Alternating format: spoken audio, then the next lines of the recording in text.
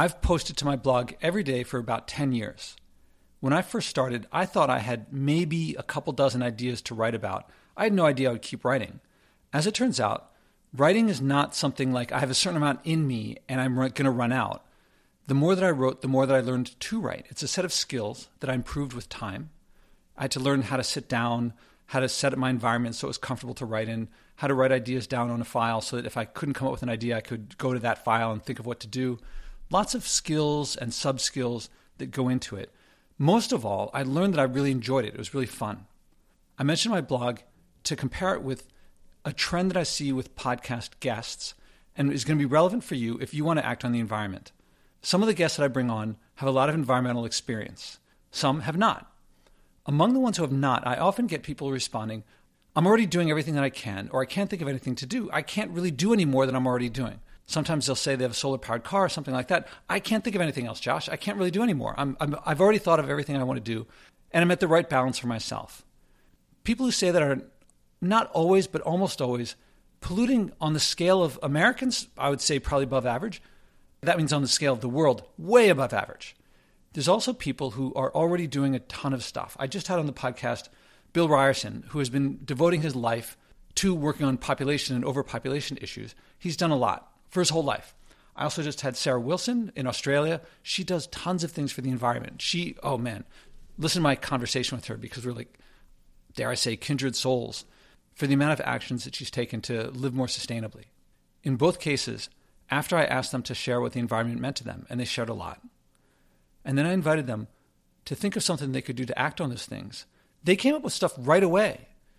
They were already doing tons and tons and tons of stuff, far beyond what the average person does. They didn't have a harder time. You might think if there's only so many things that someone can do, or there's a balance you have to reach, you might think, well, they've reached that balance, or they've already exhausted the things that they could do. On the contrary, like me writing in my blog, it seems that the more that you act, the more that you find you can act. Behind this, I think, is that stewardship is fun. I always say it creates joy, community, connection, fun, meaning, purpose, freedom. All of these things, the more that you do them, the more you develop the skills to do more. The more you connect with nature, the more you find there is to connect with nature. The more reward you get, the more reward you want to get, the more you want to share it with others. The more you find what others do, it shares back to you. With all the podcast hosts that I trained to do now we're calling it the Spodek method because they're calling it the Spodek method. So this method of walking people through what they care about, inviting them to act on what they care about, make it a SMART goal, talk again the next time. They do that with me, and I look forward to it. My latest thing is, as you know, I've started singing, and that's leading to more singing. But to me, as it's happening now, turning my electronics off is to me about singing. And singing is more about going outdoors, singing with people, learning about. Recently, a friend gave me a lesson in music theory. As it happened today, I was in a thrift store, and they happened to be selling music theory for dummies. It's crazy how the more that I do, the more that I find all around me to connect with music being something that is not watching a screen. What I'm getting at in this episode is that if you aren't doing that much, or you'd like to do more, and you think you're running out of stuff to do, well, I hope you're listening to the podcast and getting ideas, but also I hope you get the mindset that the more that you do, the more you'll find to do.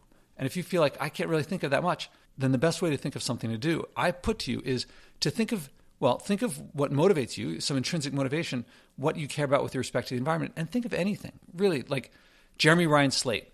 He was an early guest. He just turned off his cell phone screen a little bit earlier each day, ends up spending more time with his wife, with his dog, going to the beach. That leads to more. You might say turning off the cell phone screen a little bit earlier, or me singing. That doesn't make much of a difference. If you make the measure of success how big your first thing is, that judgment, that evaluation will kill your motivation.